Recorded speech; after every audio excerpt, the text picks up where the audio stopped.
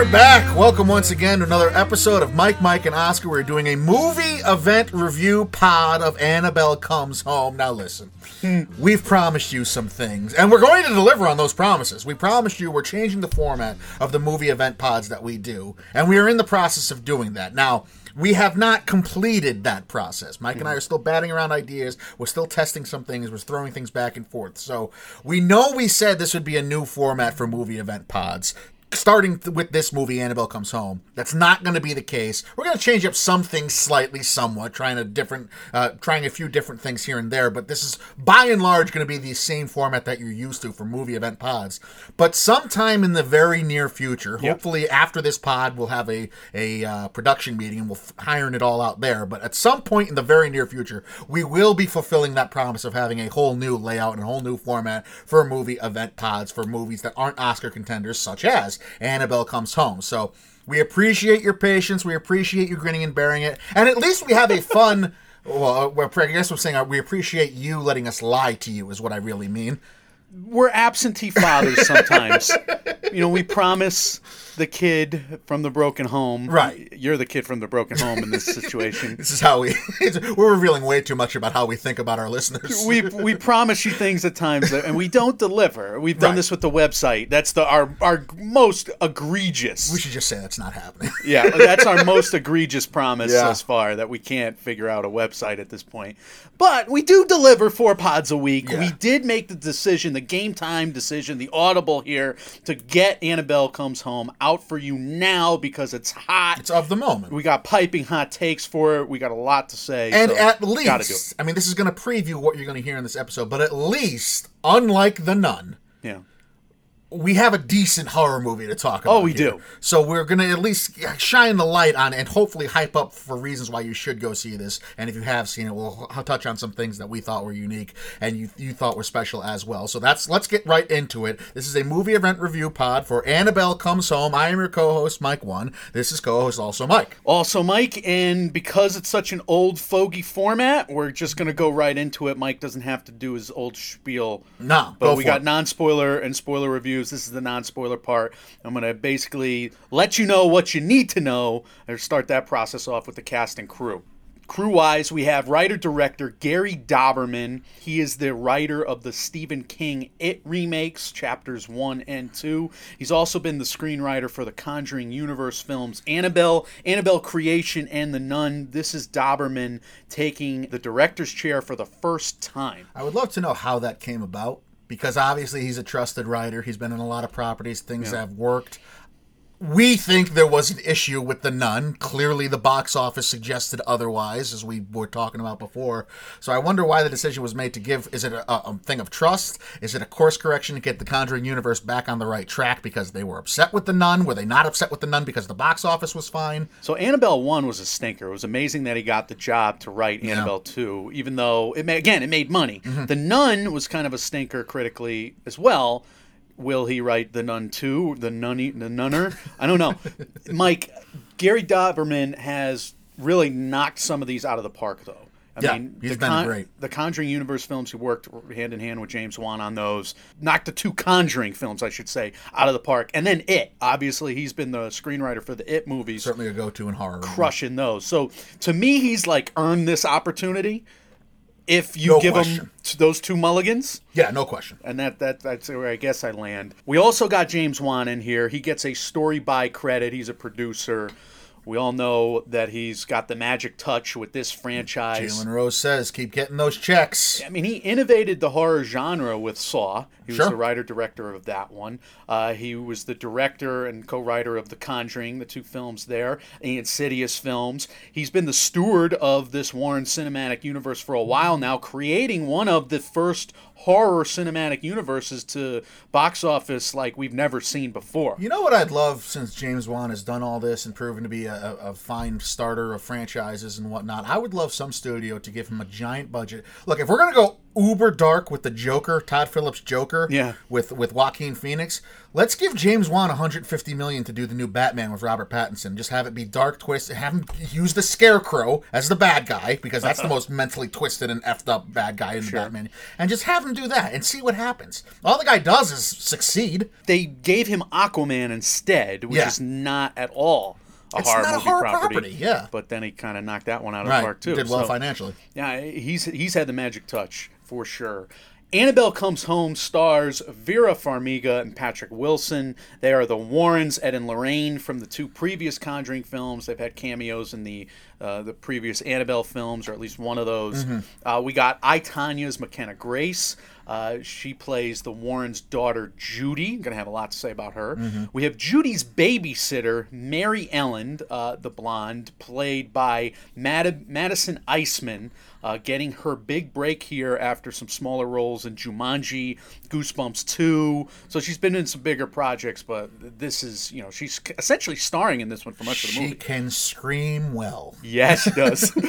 Mary Ellen's mischievous friend, who's also curious about the Warrens' secret room of ghosts and haunted things and Annabelle's, is Daniela Rios, character name in the movie, and she is played by Katie Sarife from the miniseries Youth and Consequences, a couple other things. I'm up and down on her, but I thought there's a nice mixture of characters between those three, and there's a feministic message here. They're not just falling over themselves, scream queens, so I liked some of it. We'll get into it.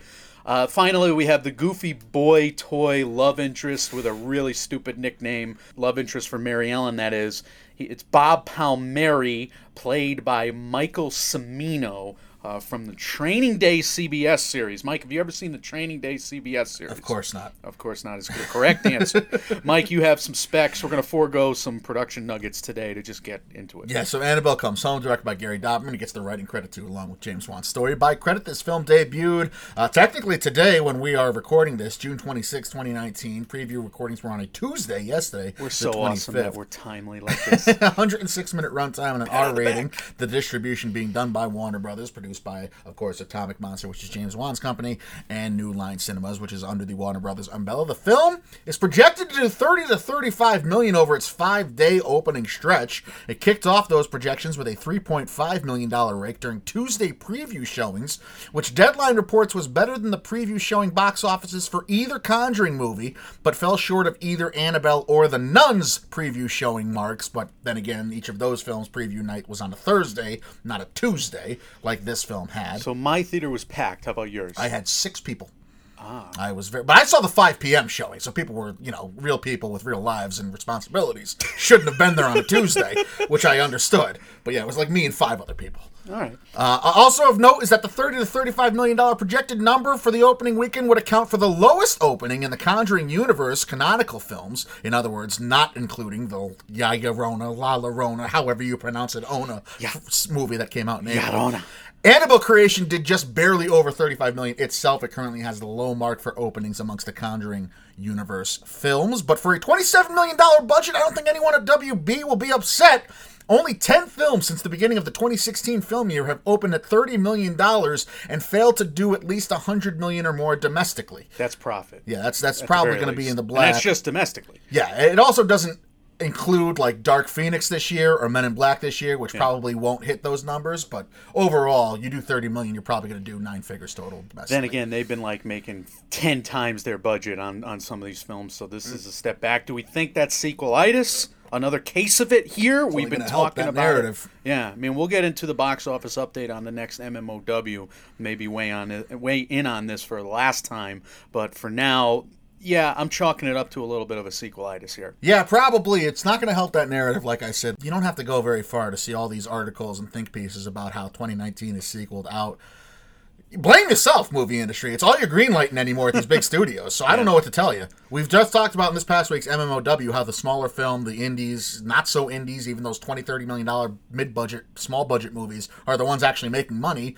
Horror's making money, so this one probably isn't going to fit that narrative too well. But like the Men in Blacks that it follows, and that the X-Men, like I just talked about, that it follows, it's going to make the case for sequelitis. Still, profit is profit, Yep. so at least they're making bank on this one. Hopefully it tips the scales on some things where they didn't make profit, but I don't know how they presume these things to do, because if they expect Annabelle Comes Home to basically give you a ratio of 5-1, and therefore, all the other movies that you lost money on, this one makes up for it and breaks you even at the end of the day. I don't know if they're expecting that, and that's something that we don't always talk about that they factor in. Still, I would think the domestic alone is going to put this one in the black, because if you finish around $100 million on a $27 million budget, that's almost 4-1 just domestically, never mind what you do internationally if this one goes overseas. Yeah.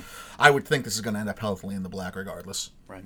Let's get into it then. Plot premise reads, while babysitting the daughter of Ed and Lorraine Warren, a teenager and her friend unknowingly, I hate that word there, unknowingly awaken an evil spirit trapped in a doll. Unknowingly, huh? Unknowingly. I think they knowingly did it. Somebody knew here, but we're going to get into it. Let's talk about expectations for a hot second here, Mike. I did not expect as good of a movie as we got here, because basically the reviews weren't coming out, and I was freaking the heck out that we were going to get bad reviews. Big problem with The Nun, which we covered last September. There were no reviews.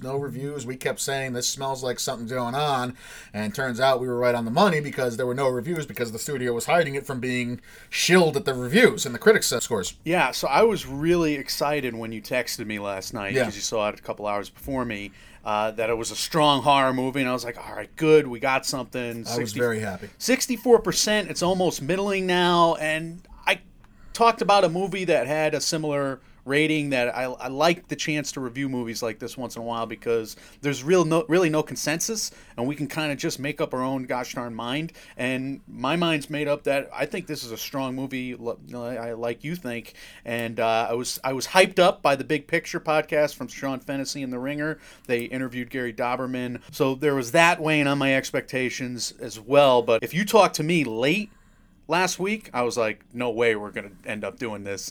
But as of yesterday, I was starting to get fired up. Yeah, and the scores are all over the place, too. I don't know if you're saying there's not a consensus. It's probably right on the money. It's like a 64-74 split on Rotten Tomatoes right now, which is very early. Mm-hmm. It's an early 7.0, but an early 51 Metascore meta rating. I think it went up to a 52 overnight. So, yeah, it's turning out to be one of those typical horror films where it seems like the snobby critics, the people with their noses in the air, like, this lacks substance. This has too many plot holes, which, shit. It's a horror movie. It does.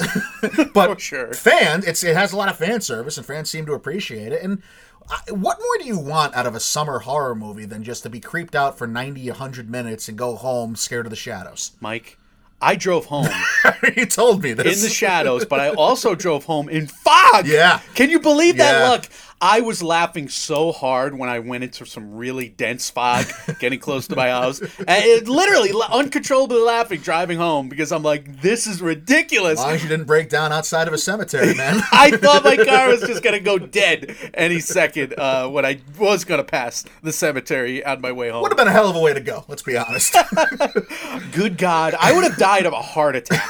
Literally. The demons would have been so upset. Like, we didn't even get to do anything. They absolutely would have been. I would have died of a heart attack, just, projecting what would have happened. Let's get into production values, though. Sight to sound. First of all, the fog was a nice touch. It's hard to screw up fog on 2019 cinema, right?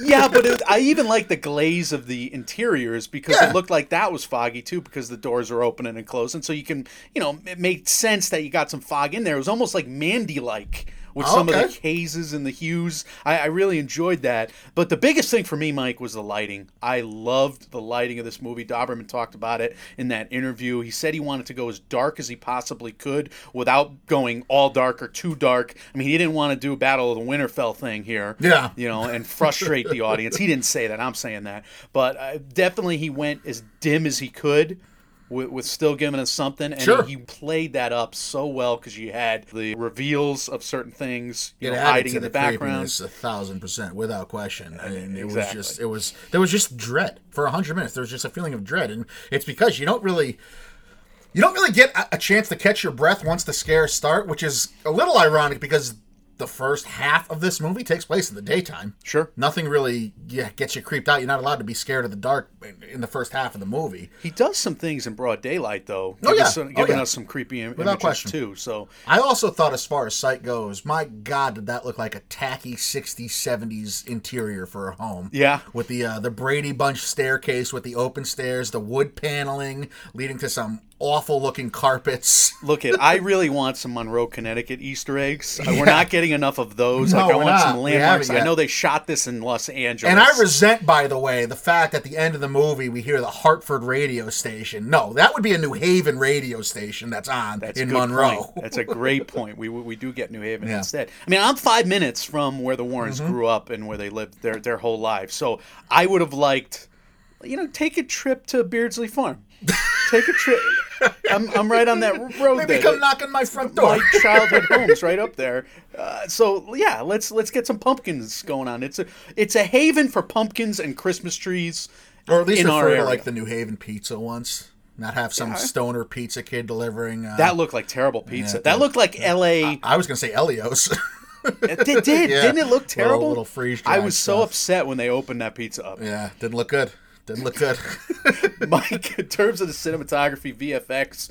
loved it. My God, this was one of the highlights for me. He has so many shots where he has a character walking towards the camera, stopping at a close-up, and then we're looking past them over their shoulder as creepy shit goes on behind them. Yes. He does that like twice in this movie. I loved it both times. It's claustrophobic. I love the picture-in-picture. They do something with that at one point later in the film we'll talk about. There's also the ability, Mike, to do it enough that we are freaking out, but not to do it too much. Like some movies, especially horror movies, they live in that over-the-shoulder POV, and it drives me crazy because it's just not realistic. This movie does give you the master shot often enough to ground you in what's going on and give you the spectacle of it. It which is fun. It does. But I actually had an issue with that because oftentimes in this movie, we'll be looking at the master shot, or it's a bit of a tracking shot, I guess, staring at the character as the character's walking their way through the set. Yeah.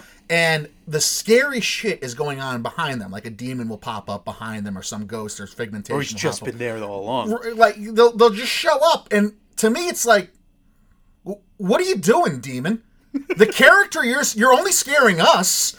And the character you're supposed to be scaring has no idea you're there.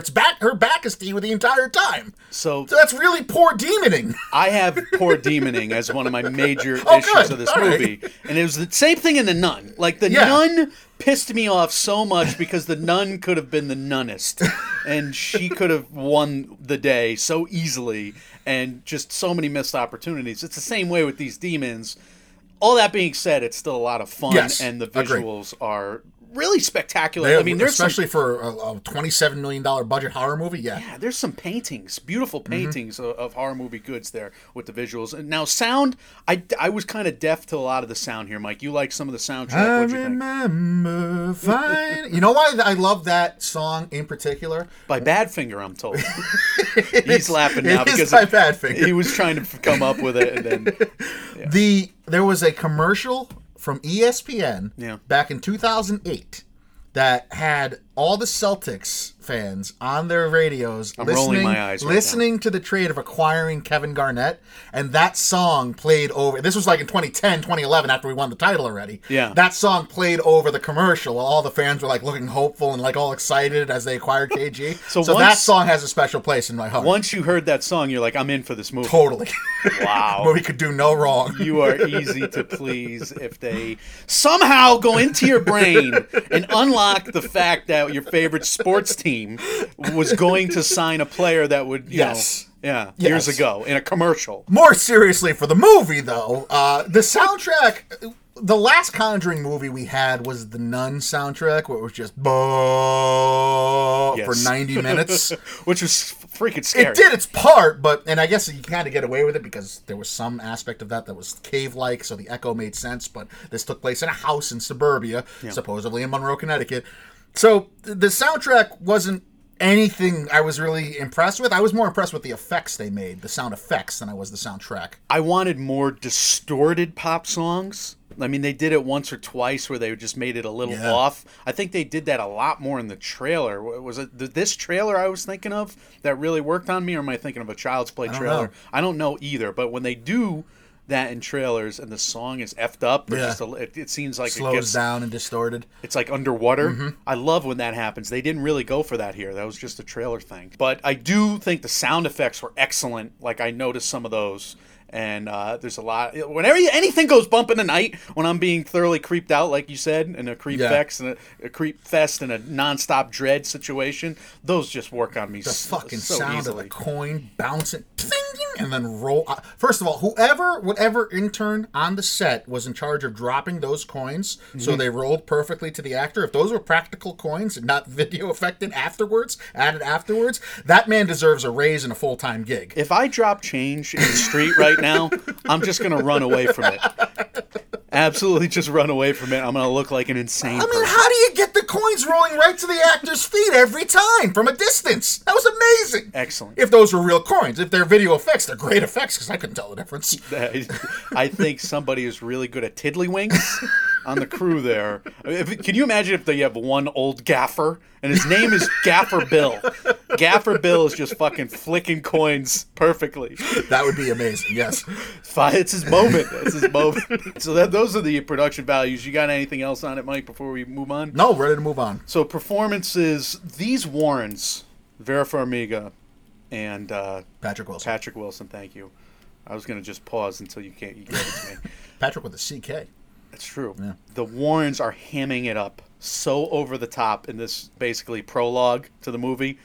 I don't hate it because it's kind of fun. It's definitely a situation where the trailer kind of let out all those moments, and they sold this movie based on them more than they did about the girls. But at the same time, I kind of give them credit because they've already won me over before, these characters. Right. They don't But have they're anything to almost prove. slapstick. You think so? Yeah, when what's his name's talking to the cops, Patrick Wilson, driving me crazy, or something. Are you kidding me? And then the mother with their, wide-eyed cult follower or cult leader stare, Vera Farmiga, Lauren lady, Lorraine lady. Shut up! Oh my God, I'm getting so angry with her. So angry. What were you angry about? Because blink. What? Blink once in a while. Okay. And don't just do the big, theatrical thing. I mean, she's almost like she's on stage for an audience of non-believers when she's you delivering gotta every understand line. too. Supposedly, this is a woman that's constantly surrounded by ghosts all the time. Yeah. I don't think I would Just blink saying. much either. It's affecting her acting. Okay. Her acting like she's not acting. I don't know. I didn't really have. I was more impressed with some performances. I thought the little girl did a great job. McKenna Grace is my highlight in this movie. I thought she did the Haley Joel Osment thing well. Yeah. I thought she did the dramatic stuff well. Yeah, Very I mature, even too. give her credit for her poise in some of those action scenes. Like, she made me believe what was happening, Yeah. and at the same time, she made me believe that she was a scared little kid, but still she's the daughter of spiritual warriors. Yeah, that's what I was hitting on as well. She's very mature and very grown up, which I guess if you are the daughter of such parents, you would have to grow up pretty quickly. Such parents who are such spiritual warriors that they act like they're slapstick people, slap-happy nonsense people in their real lives to just throw up a front, like I was saying. Yeah, that's what I meant. The babysitters now. I mean, you have the babysitter, the babysitter's friend.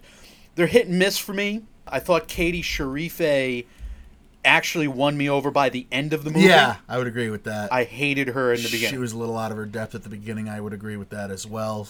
But that's a tough character. I mean, you could take for your first mainstream role, your first kind of starring role, headlining role, to be the cool know-it-all girl that's not afraid of anything but has a lot of vulnerability and weakness. It's not an easy character to pull off. It's a character where we're hiding the ball on what's going on with her. Yeah. And I don't think that's not a spoiler because No. you find it out pretty quick. But bottom line is there's more to her. She's not just an 80s slasher annoying teenager who's like, oh, let's go into the haunted house. I mean, Right. there's a reason why she's wanting to go in there, and that's a terrible reason, by Bad the reason. way. Bad We're going to reason. get into that, and that's a good way to transition into script thoughts, I think, because yes, this is kind of a feminist statement because these are not scream queens necessarily. These are These are characters with a lot of agency, with arcs that go up and down, and that really will come full circle for certain. And I think they play well off each other, the three characters. So it's a nice balance between three characters in terms of the ensemble there as well. Yeah, I would tend to agree. One of them, to me, is a little Scream Queen-ish, little Final Girl-ish. Mary Ellen, yeah. Yeah. But I think also that may have been written purposefully because she's the one that kind of has to overcome the biggest fear at the end of the crux of the movie anyway, without giving too much away there. So I'm okay with how the three of them played out. I have some questions about why specifically some things happened the way they did and how one character goes somewhere. Yeah, there are sinkholes in this plot. Most of them revolving around that particular character. Right. So I have issues with that specifically. Overall, I wouldn't even know that I'd call it that much of a feminist statement. I think it's just a pretty cool movie, a pretty cool situation to have these three female leads doing what they're doing and caring. Like, I got the impression that Mary Ellen cared so much about the Judy character that's why she acted why she did. Yes. More so than I was being hit over the head why this is like a feminist movie, this is a female in the lead and blah, blah, blah. Well, usually in these kind of movies, they're committing such annoying, egregious sins That's true. of every teenagerhood Right. and playing stereotypes that they're pissing us off for the first half hour. And then in the middle part of the movie, we're like almost a little glad, sadistically glad that they're getting haunted and terrorized. Yeah, there was no like sex story shoehorned in or stuffed down the throat. Yeah, I agree with that. So that's not happening here. We're actually getting kind of rounded setup, and we want to root for these characters. Yeah. So I would agree. Now, this is Annabelle Breaks the Internet, by the way. And by that, I mean Ralph Breaks the Internet as a comparison, because the Conjuring universe is shouting out all these other... Playing all the hits? Yeah, potential properties, Easter eggs for their current and former properties. There's all kinds of stuff in here. I can't wait to watch a million videos for They that. started this with the Conjuring 2, when they had the Hoofman or whatever he was. Hoofman, yes. Yeah, whatever the hell that guy's name was. And that he's going to turn into his own movie now. This is what they're doing now. They're just making properties to spin off and make millions with. There's a lot in here, and I enjoyed most of them. There's a couple that I really hated, but a couple that I really loved. Overall, though, Mike, I think there's some really clever jump scares, but this is not the jump scare movie I expected. I thought it was going to be more formulaic, and we got more. We got more creep out. We got more... Formulaic is not how I would describe this movie, and that's credit to Gary Dauberman all around. We got more atmospheric stuff. We got more, like I said, the spectacle, and then, like you said, the dread factor. Yeah. That stayed with you. Without question. Without question. And The Conjuring overall, the Conjuring universe has kind of been good with this. Even the first Annabelle, there was some misdirection scares that weren't jump scares and weren't hit you over the head or shout in your face, but were more like, oh, God, no. Especially one scene in particular that comes to mind without, I don't want to spoil it. But so I think this has kind of been a trademark, a hallmark, or benchmark, whatever kind of mark you want to talk about of this universe in general. And Gary Dauberman's been around for a lot of it. So who better to pen the script and put it all together for this as what I think is a comeback effort and a return to normal for the Conjuring series? Because I would give this something, if I was rating on IMDb, whereas I would give the Annabelle movies in particular, or The Nun, like a 5, a 4.5. Yeah. This one's like back in the 6.5, 7 range for me. And I think that 7.0 on IMDb is pretty spot on.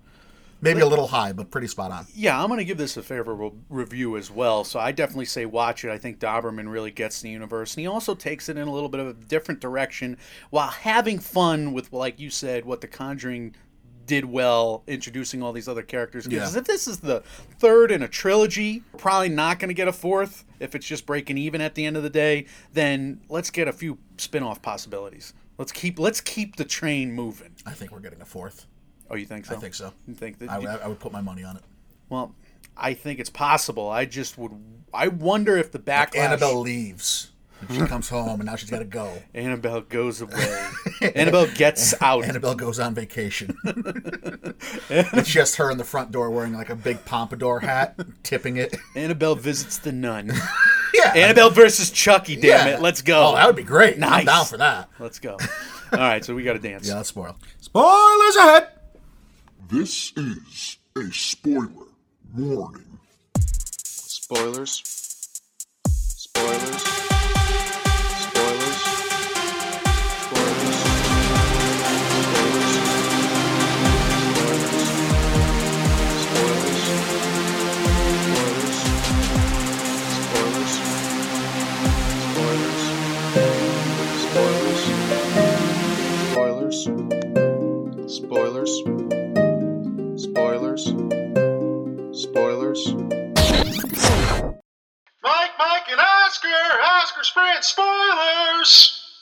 This is the spoiler section to the movie event pod of Annabelle Comes Home, brought to you by Mike, and Oscar. If you've not seen the movie yet, this is a good place for you to hit pause, go watch that thing, come back, and you can enjoy the spoilers with us. If you've seen the movie already, if you're just curious to hear our takes, or if we've hyped them up, the spoilers up, that is, so much that you can't go another minute without hearing what we have to say, this is where you want to be. All spoilers for Annabelle Comes Home, brought to you by Mike, and Oscar. Mike, what do you have that's carrying over from the non-spoiler section? So I want to talk about how Annabelle is not only a conduit for other spirits, but she is the conduit for other spirits. And the fact that we recognize this in the opening prologue as a warrant. Yeah, we're told this, basically. She literally tells us after she realizes this. Number one, the Warrens are directly responsible for that car accident and that murdered poor child. Aren't they? Are they not?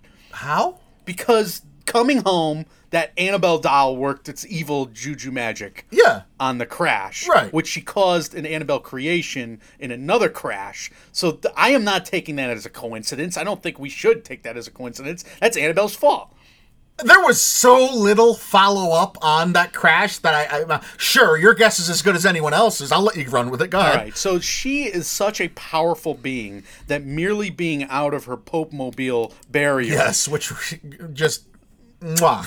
Hey, where's that church glass we have that's perfectly encased, big enough for this doll? So if she's not in a Pope-mobile glass, then Mike, she is running amok.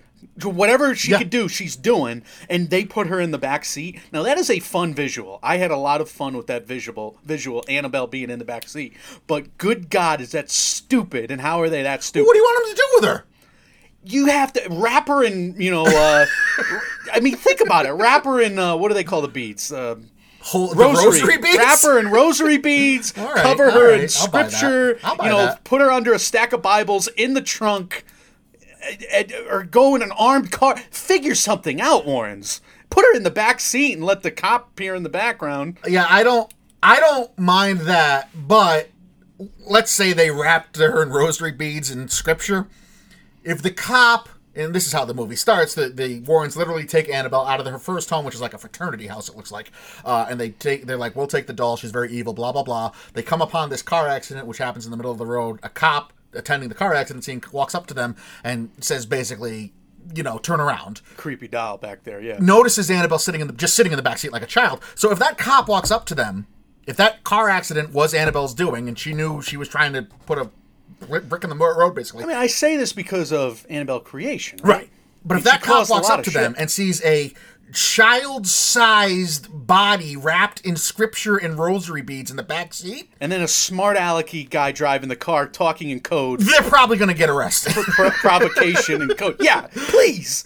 The Warrens probably end up in jail that night, and then Annabelle's got free reign. Now, all that being said, I love the scare. I love when she picked up the map and the false scare. I really enjoyed... And that's what part of Doberman did best in this, is that this could have been formulaic. Yes. Like, he wrote it, and I think this was intentionally done on his part. He wrote it so you were expecting to have those common horror beats. Yes. And then he just totally circumvented trope, which is what we die for directors to do all the time. So there's the one scene, Vera Farmiga's looking at a map right in the front seat. They're stopped in front of a fucking cemetery. Mm-hmm. Vera Farmiga's looking at a map. We see the camera zoom in from the outside of the car because her map has taken up her entire window's view. We expect when the map comes down to see all these dead people or something scary, and there's nothing there. But you get the whisper from the back seat through the rear view mirror. Then you get a different kind of formulaic scare, because it was a little formulaic. It is a horror movie, but you get something different later, and he just keeps you guessing throughout the movie with that all day. But I think this scene's important to start off with, because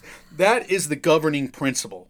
Annabelle is the conduit for other spirits, and basically they're saying, like in a time travel movie, or like in the Kill Bills, where Tarantino's saying, all right, don't be in suspense. This is going to happen later in the movie. Right. Basically, Annabelle's going to wake up all these other crazy spirits, and we're going to have fun with this. If allowed to, yeah.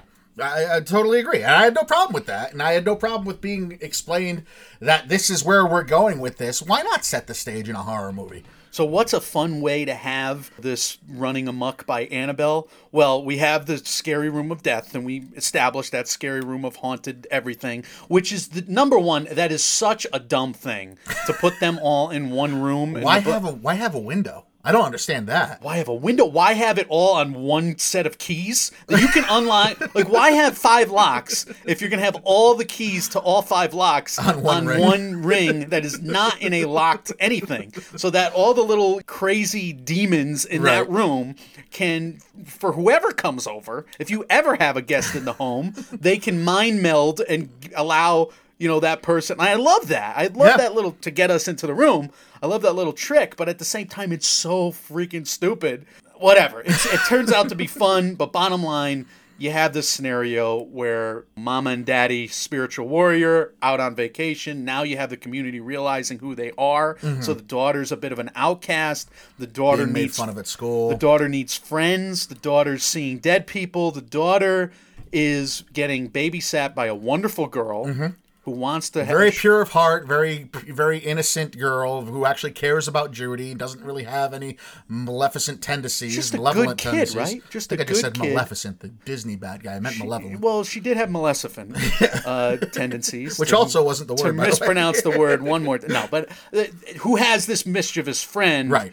Of course. It's a that's yin fun. and yang, yeah, and that's the whole point of it. They're away. You got the babysitting scenario, and I didn't love the intro with the Rios girl, but we're gonna get into that now as we do our best and worst scenes, kind of in chronological order from there. Mike, you want to start us off? So we have. I'll start with the worst because I think it's the easiest place to start. We have the introduction of Mary Ellen, her best friend Daniela. Daniela essentially blackmails Mary Ellen to allow her to come over to the Warrens' house that night, knowing Mary Ellen is babysitting Judy Warren. Daniela basically says, I will tell your crush you like him, who's this Bob Which she character, does. which she does anyway, if you don't let me come over. It's fine. Mary Ellen invites Daniela over. Daniela takes it upon herself to get alone in the Warrens' house by, one, giving Judy a birthday present of roller skates. Yes. Nice gesture. Manipulative gesture, but nice gesture.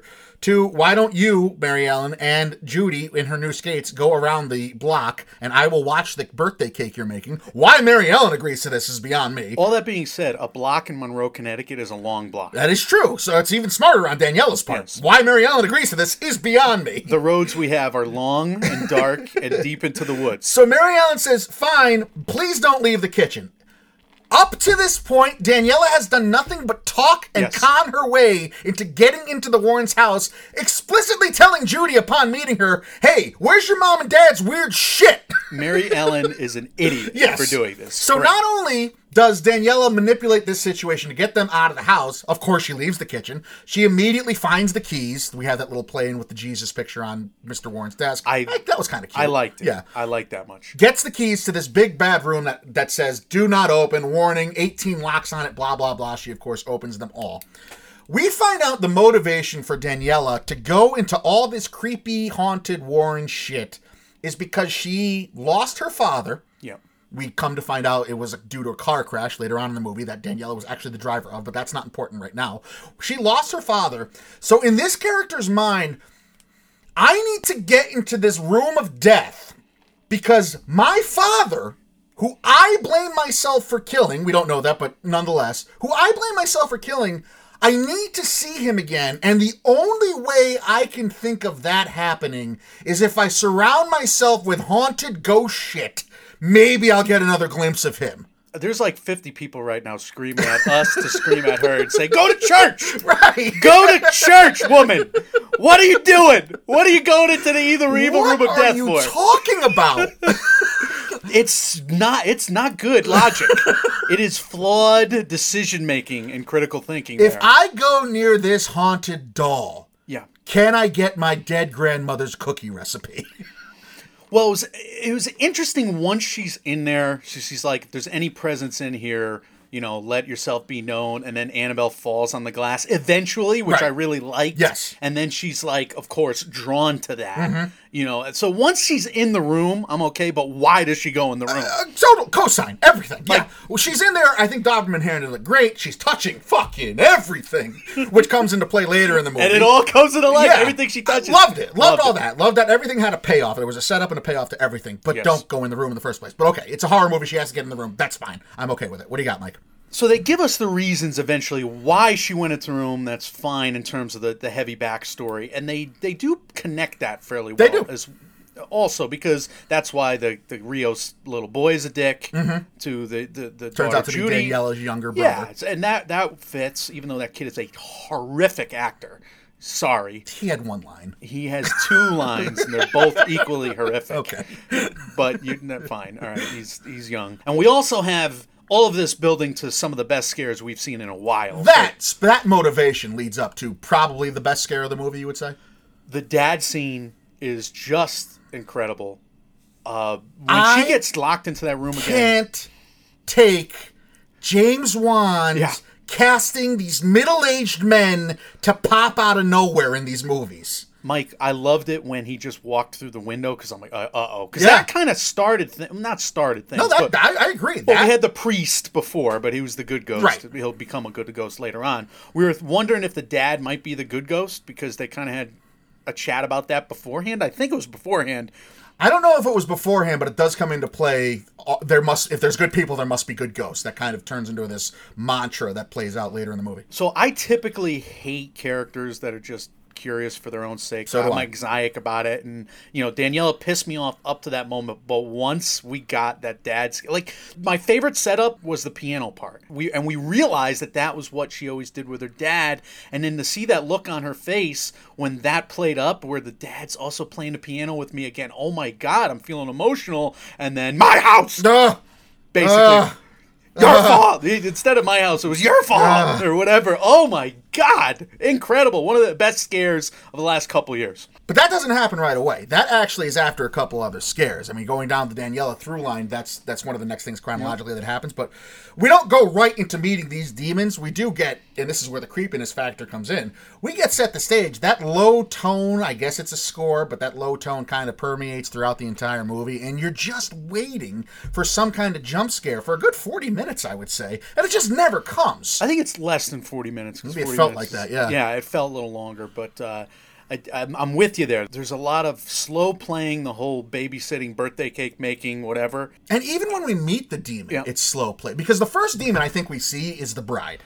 Well, here's why I like it a lot. Because in the last Annabelle movie, we get Annabelle's process. Annabelle haunts you this way. And we see those steps 1 through 10 in Annabelle creation, just like we saw them done less well in the previous movie, right? Mm-hmm. In this movie, all of Annabelle's hauntings are super accelerated in a few really good scenes. Yeah. And basically, this movie is more about the ancillary demons.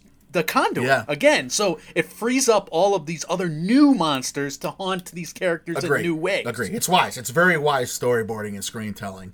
Pixar would be proud, for sure. Yeah.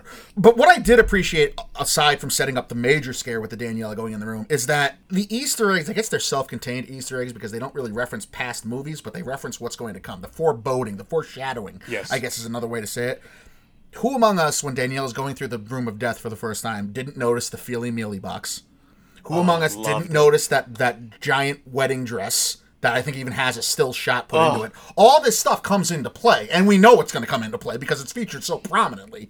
And the first demon we meet is that bride, and that's when Judy's upstairs by herself. She's hearing all these weird things going on. This is after Danielle's been in the room for the first time, has not yet encountered her father, but thinks her father's somewhere in there. Judy is by herself upstairs in the room, having followed voices, I think, and she sees this bride in this wedding dress going around the outside of the house. Very nun-like, Coming back into the house through the mirror, basically. Walking, going to the outside of the door, stopping literally without having entered the house at all throughout human means, having done so as a spirit, stopping across the hall from her and then chasing her down with a knife. And then the courage on that little girl in that scene is heroic. It is, something for I thought we were people going of there faith. too. Yeah, for people of faith, that's a powerful scene. Yeah. Like, she's a spiritual warrior in that scene because what should she do? She starts praying. And holding up the cross. And the thing goes poof, essentially, from there. And I thought that's where we were going to go. And we get hints of that even when we're talking about the wolf later in the movie. I thought we were going to be like, none of this is real. The bride's clearly not there. The wolf later in the scenes that Bob hits with his guitar clearly isn't there. And I thought Judy was going to be the one to kind of spur that on, and it never really got there. It does there. lead to the fact that in most of these movies, they need to barf in your mouth. It's just they need to get close enough to puke in your mouth. Right. And I hate to be the kid that says the darndest things here, but that was the nun. That was Annabelle creation. Yes, agree. And that becomes this movie. So Good point. that's all they need to do. They are not fully animate objects. They can't control everything. They can make pulls and tugs on various real items in rooms, but basically they're corporeal beings. Mm-hmm. Or is it non-corporeal beings? Anyway, they have to get close enough to puke in your mouth. That's a good theory to go throughout horror movies, like in general. Don't let them puke in your mouth. Don't let them puke in your mouth. Just go, do one of those little Zip your mouth closed. and then lock your mouth shut. Talk like this, you'll be okay. So I would say the dad scare that we alluded to kind of kicks off. We're in full demon territory now. All right, so which of these monsters did you like? Which did you not like? I hated the werewolf, I will say. Hated it. Thought it looked not... It's the most CGI'd, but it's painfully CGI. And it's painfully just stupid, and it doesn't... It doesn't fit the lore. Like, you have a bride that gets stabbed that's wearing a bloody wedding dress. You have a guy that's got coins for eyes because that's the toll, the ferryman. It's all these lore, and then you have the werewolf. Oh. It's the werewolf. Yeah, it's the werewolf. Who will get a chicken if you let a chicken out, but who really can't fight you if you have a guitar. If you have a guitar, and I hated that little boy that came over to play the guitar for her after 2 just awkwardly pleasant conversations. Yeah. You're going to be a 1940s male protagonist. Well, he still has hormones, / stalker and say, we've had 2 pleasant conversations. Let me sing to you from the ground because I know you're babysitting. What? I'll be there for... Yeah, it did bring back memories of what is he Ashton Kutcher doing? in movies What is past. wrong with him? Yeah. No, not wise.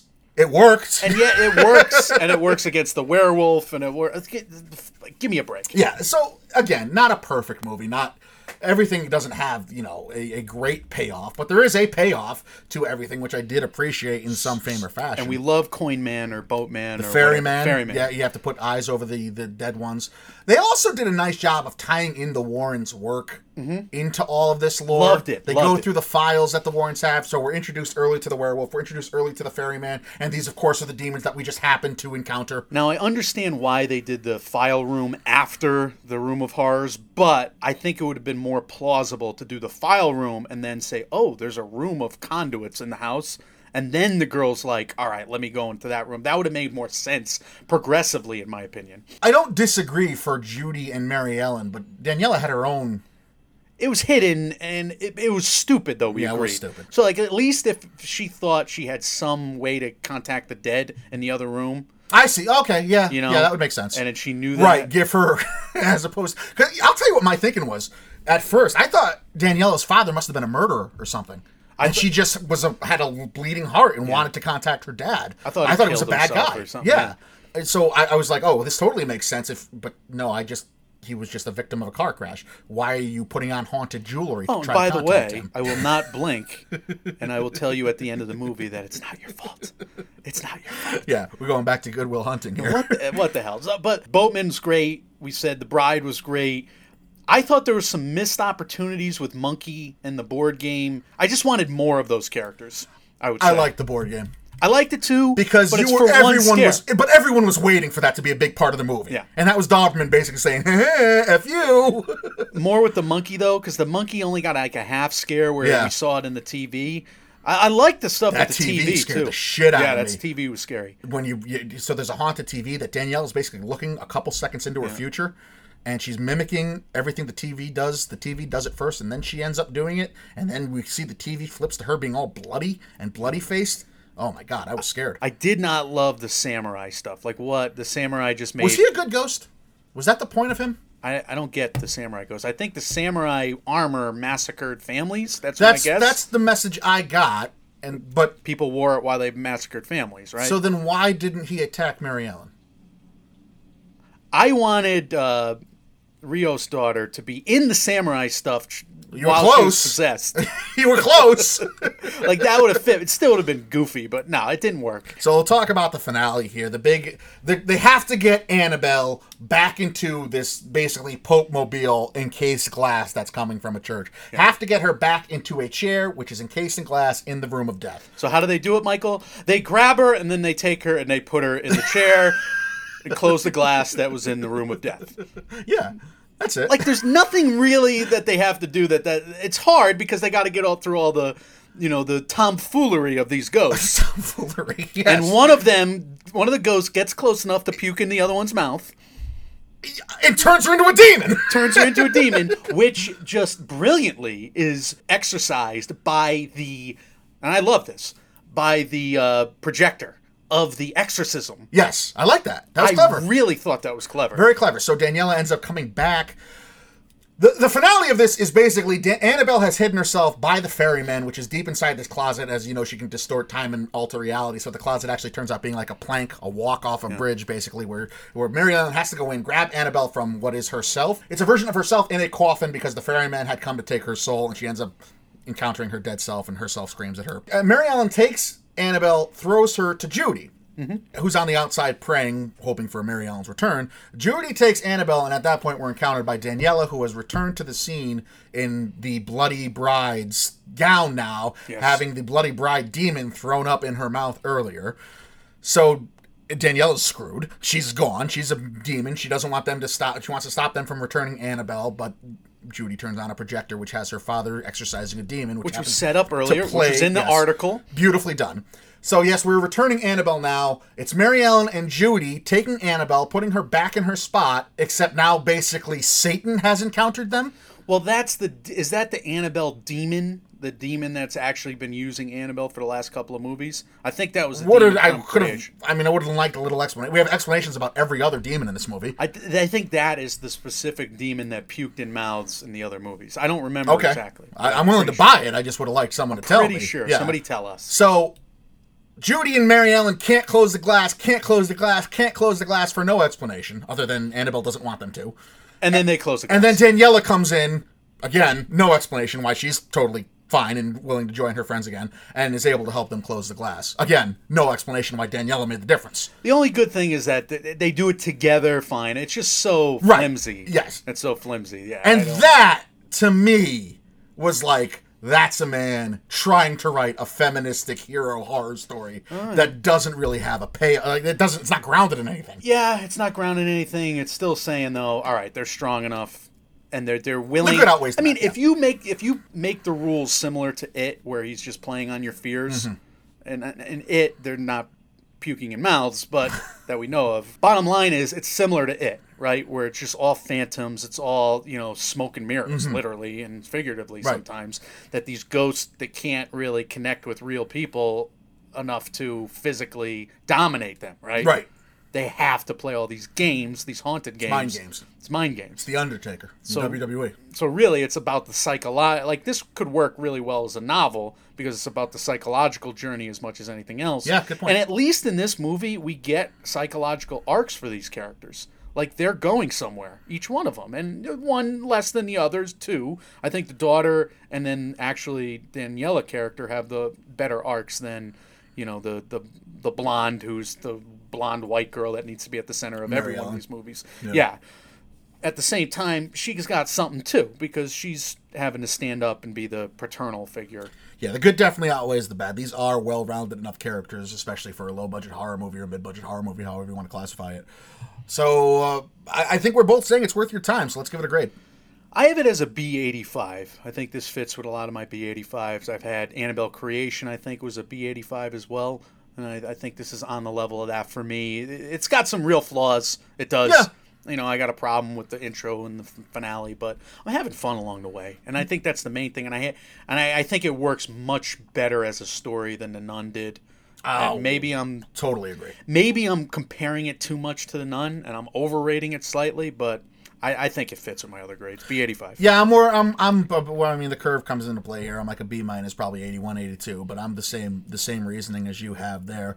I wonder how it will hold up on rewatch. Yeah. I wonder if the plot holes become more glaring and become more issue-driven, but on first watch, that's why we do movie event pods in general, too, and why we want to distinguish them, because they're not supposed to be looked at with an Oscars lens. They're just supposed to be, did you have fun over the past 100 minutes? Did you get your money's worth for 100 minutes? To me, this is a worthy sequel of agreed. this universe, and it is a fun trip to the movies. It's a movie event. It's a movie worth seeing in theaters because you get all those great scares. And be on the lookout for that dad scare. My God. I almost pooped my pants. I did poop my pants.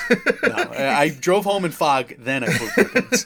Guys, want to know your thoughts about Annabelle Comes Home and anything else we've done either in the Conjuring universe or anything else we do here at the MMO Empire? You can reach out to us, Mike, and Oscar on Facebook, Mike, and Oscar on Instagram, and Oscar on the Twitter machine, Mike, and Oscar at gmail.com and on Reddit. We're available everywhere you hear podcasts, TuneIn, Stitcher, SoundCloud, iTunes, Spotify, Google Play, etc. Just type in Mike, and Oscar. You'll see our smiling faces waving back at you. Mike, words of wisdom to end on here, and what's coming next? Hey, assholes. Not you people, but people in the movie. Girls in the movie. Don't open the glass when the glass says positively, do not open. Seems like wise words. Don't open it. Yeah. What are you doing? Probably decent words of wisdom. But I'm glad you did because I had a fun time. Yeah, there you go. And what do we got coming up next? We got Kill Bill Volume 2. We got Death Proof. We got Spider-Man Homecoming Midsummer. We got MMOWs. We got new format coming for some of these things. And God willing. We'll figure it out. And we got a website, by the way. Yeah, Did I promise again, that? God willing. And by the way, I know I said it's a 7 on IMDb. In my mind, I'm one of those people that like a 7 doesn't mean a 70. Just want to clear that up and throw that at the end. Right.